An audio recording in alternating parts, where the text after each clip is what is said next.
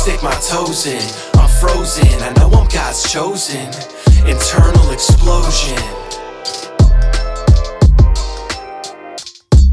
Too scared to stick my toes in. I'm frozen, I know I'm God's chosen. Internal explosion. Hey everybody, it's Benny J. And yo, it's your boy, the Golden Child, in the building. And this is Internal Explosion, the podcast, episode number 10, At Money Money. Real quick plug. I, Benny J, just released my first single, Internal Explosion, off the Internal Explosion album. It's available across all streaming platforms, as well as on YouTube with an official lyric video. So I'm going to put a link in the description, and please check it out. But without further ado, let's talk about the At Money Money. Chris, I know you and I were kicking it a little bit about Matthew 21, where Jesus came in on a donkey, and then it said a colt, the foal of a donkey, meaning 2 donkeys. What are we doing with this idea of Jesus coming in on Palm Sunday, being celebrated where people are screaming, Hosanna, Hosanna, basically begging God to save them, thinking that Jesus was going to be the warmonger, the warlord, who would save them from the oppression of that current government? Spit some Matthew 21 for us. Oh man, yo, we got a rich text, a very rich text. There's RTF. a lot of a lot of imagery.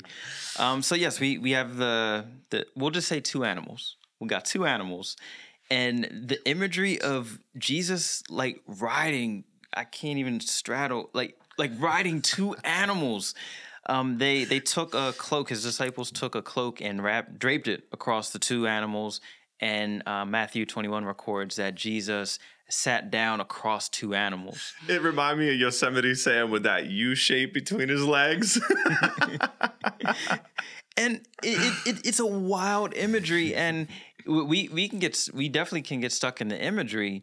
Yeah. But the overarching theme is that Jesus comes riding in at a time when people are expecting a king with a long purple robe and a crown and, a mighty steed, and just coming in with authority, coming with a sword. Got a sword. S words for 500. Got a whole crew behind him, and just coming in with like strength and fury and majesty and everything wrapped into one. Yes. Phenomenal cosmic power. Yeah. Itty bitty living space. You got it. Yes.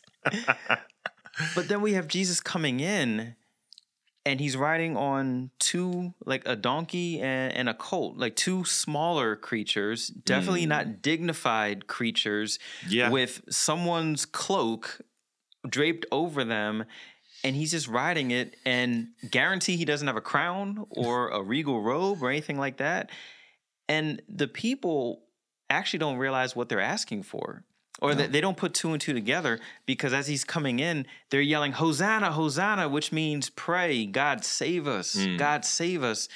And they're screaming this at Jesus. Yeah. So we have a lot of images all over the place. The people are shouting, save us, but not fully understanding that they're saying this guy, the one that looks like, not even a king, just like some carpenter dude from around the way, riding in on these 2 creatures. Yeah, I call it Jay on dubs. He's rolling in, Jesus on the double. Yosemite Sam and these 2 donkeys having a good old time. The garments just laid just right over the 2 donkeys. What a beautiful image. There's some argument between biblical scholars about how that worked. We're not here for all that. We're here for the fun imagery. Because the 2 donkeys and Jesus trying to rock both at the same time is way more amusing than an argument about how many donkeys there were. So I think about it, and it's all those people were pretty much demanding that Jesus be this warlord hero that was going to save them from their oppressive government, that was going to lead them to the promised kingdom, the promised land, and give them the opportunity to rule, because they wanted to live vicariously through such a leader. They wanted the power for themselves. They thought they deserved it. There was an entitlement within the people who were crying out for this hero. They're saying, yo, we want the ability to take what we believe is ours, what we were promised. The interesting thing is the desires of our hearts, because it's plural, it's all of us, we end up forming all of our thoughts based out of the desires of our hearts. So these people wanted so badly to take the power back that all they could think about was the projection of their own image onto Jesus himself. They were saying, this is what we want you to be, regardless of who you really are. So when Jesus came in contrast to what they thought, riding very humble animals, because they're not looked at as intelligent animals. I mean, come on. The animal goes, it sounds ridiculous. And on top of it, donkeys, a lot of people have the stereotype that they are just stupid animals, just some of the lowest forms of intelligence within the animal kingdom. Now, I'm not a zoologist, so I don't know if they're actually as dumb as people have said. We might have found new information or updated information that says they're smarter than we knew. Either way, at that time, the way that the people perceived donkeys was lowly. So Jesus comes in on these lowly animals, a humble servant in a peaceful manner. He did not go through that town like he was a warlord. And all these people are throwing down palm leaves at his feet. They're all hoping that he's going to deliver them.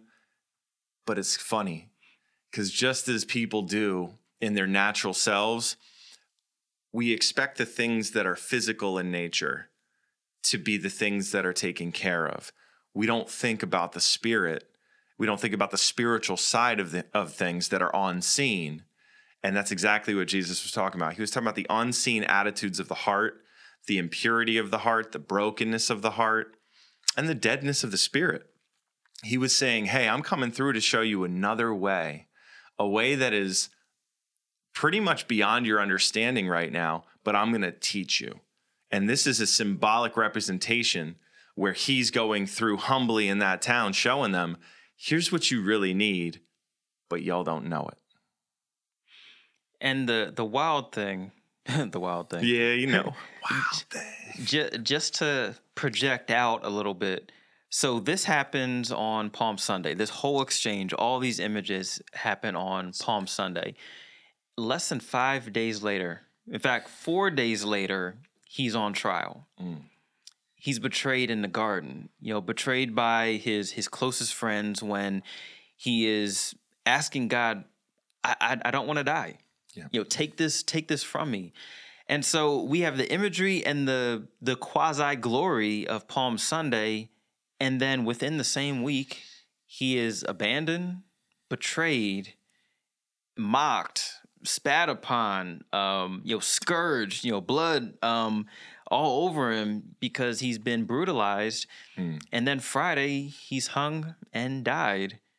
And then we have Easter Sunday. So a lot of action being kicked off by this whole exchange on Sunday, on Palm Sunday, as he rides in the unexpected king, the king that people want, but not in the image that they want, which is very, very interesting to kind of internalize.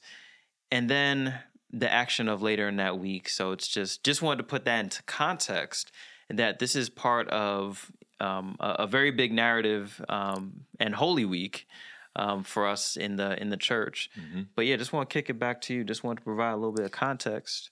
Yeah, I think about everybody that was sitting there or standing there praising this great guy that they thought was going to be pretty much their savior, the Messiah. They thought their vision of a Messiah was very different than the Messiah that they got.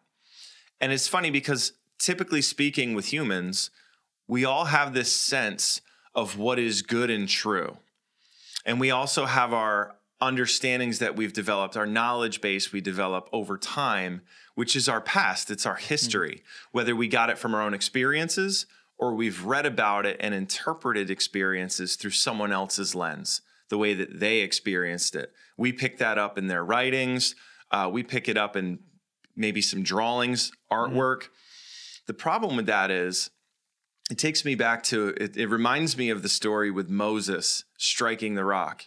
The first time God says to do it, and it produces very desirable results. There was water that came forth.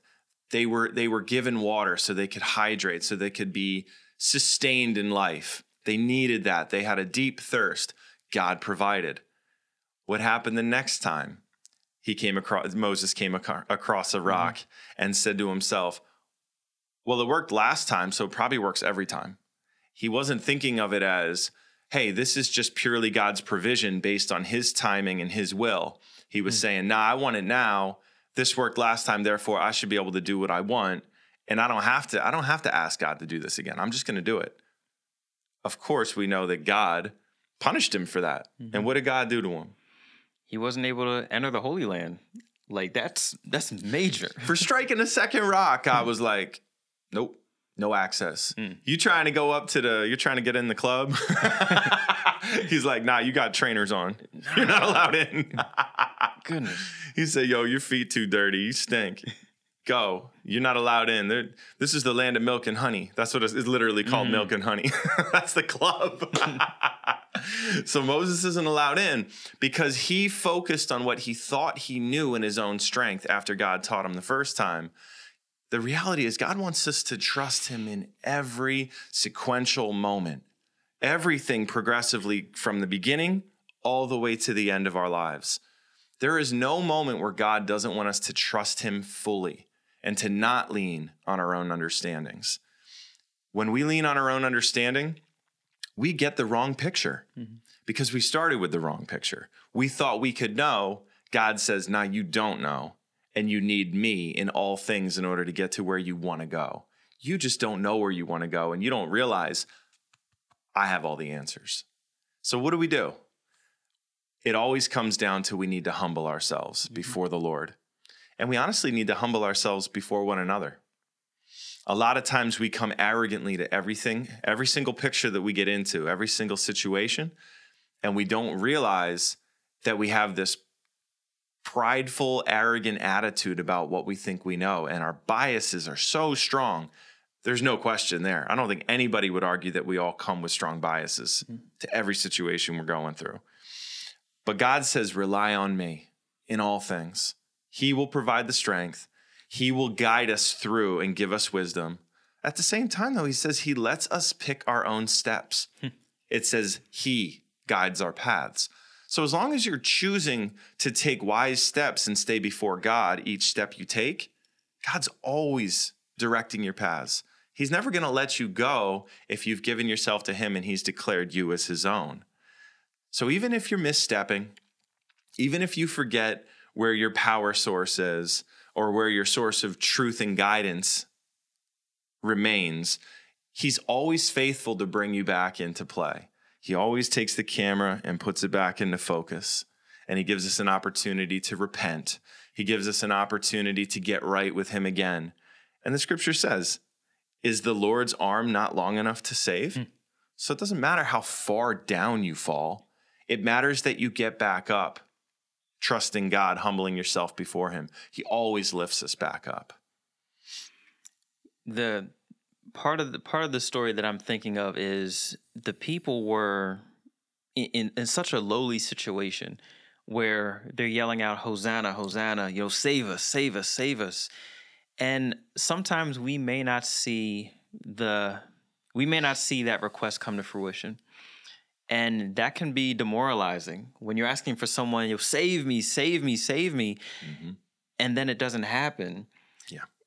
A lot of this comes down to faith. In fact, I would say all of this comes down to faith. All of it. Because when you're yelling out Hosanna, and then 4 days later, the same person you're asking to save us goes on trial. The day after that, the same person you're asking to save us is hanging from a cross and dies and goes into a tomb. And I can just imagine what that does to someone's mindset. It's like, save us, save us, save us. And this person is killed. Yep. Now, we have the knowledge of Easter Sunday. We know what happened. But for these folks, they're watching what happens to the person. They're in it. Yeah. So the encouragement is that sometimes that saving may be instant. We may say, God save us, or God save me, and it's an instant response. But sometimes it may take a while. But, I'm encouraged by Scripture how all things work together for the good of those who love him and who are called according to his purpose.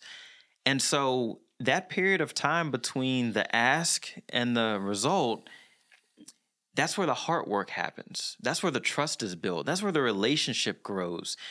And no, it doesn't feel good all the time, but we live life forward and understand it backward. So once we arrive and look back and see that period of time was valuable, because now we have a level of trust that we didn't have before. And yes, God did follow through on Hosanna. God save us. Yep. God saved us. So just want to encourage you, because this is a tough message. We are used to instant. You ask for something, you get it. But God is not transactional. God is relational, and relational takes place over time. Amen to that. Yeah, there are no shortcuts with God. Not if you want to actually grow to mature. Think about how long it takes for children to grow.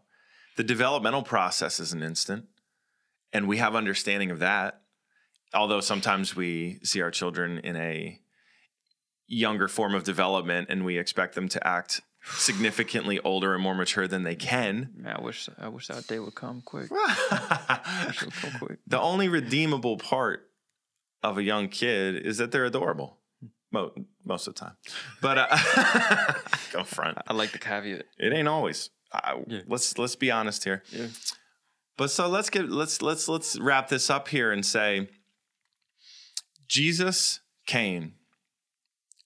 He didn't come to suit our needs the way that we wanted them to be suited. He said, I got something bigger in plans for you. You don't even understand what I got coming, but you're going to like it when you find out. But during the interim, where they were waiting upon an answer to see what this the Hosanna King was going to do, that must have been torturous to figure out. That's what you would call, the nicest way to say it is, a mind screw. Right. It's really twisted up when you think about, I just put all my trust and hope in this guy. He dead. That's a crazy place to be in, because you really trusted that was going to be your way out. And now all of a sudden that way out, done. Imagine feeling all that and not finding out that Jesus had risen again till later. That would have been a very tormenting season of time. It would have been very painful to go through that process. But praise God that he gave us the opportunity to find, honestly, genuine repentance, the ability to turn fully away from our sin, to go toward Jesus, to be redeemed in Jesus, to be given freedom in Jesus, and to literally be able to, as a sacrifice on our end, be able to give up our dead, worthless lives over to him and allow him to regenerate us so that we can be used for the kingdom of God. Incredible. So that ties pretty much, I think it ties it up. Chris, is there anything you want to add? No, I think we're good, man. Word. Yeah. So again, this is Internal Explosion, the podcast, episode number 10, at Money Money. This is Benny J. And yo, it's your boy, the Golden Child, in the building. Thank you again so much for checking this out. We hope to see you next week. Adios. Peace, y'all.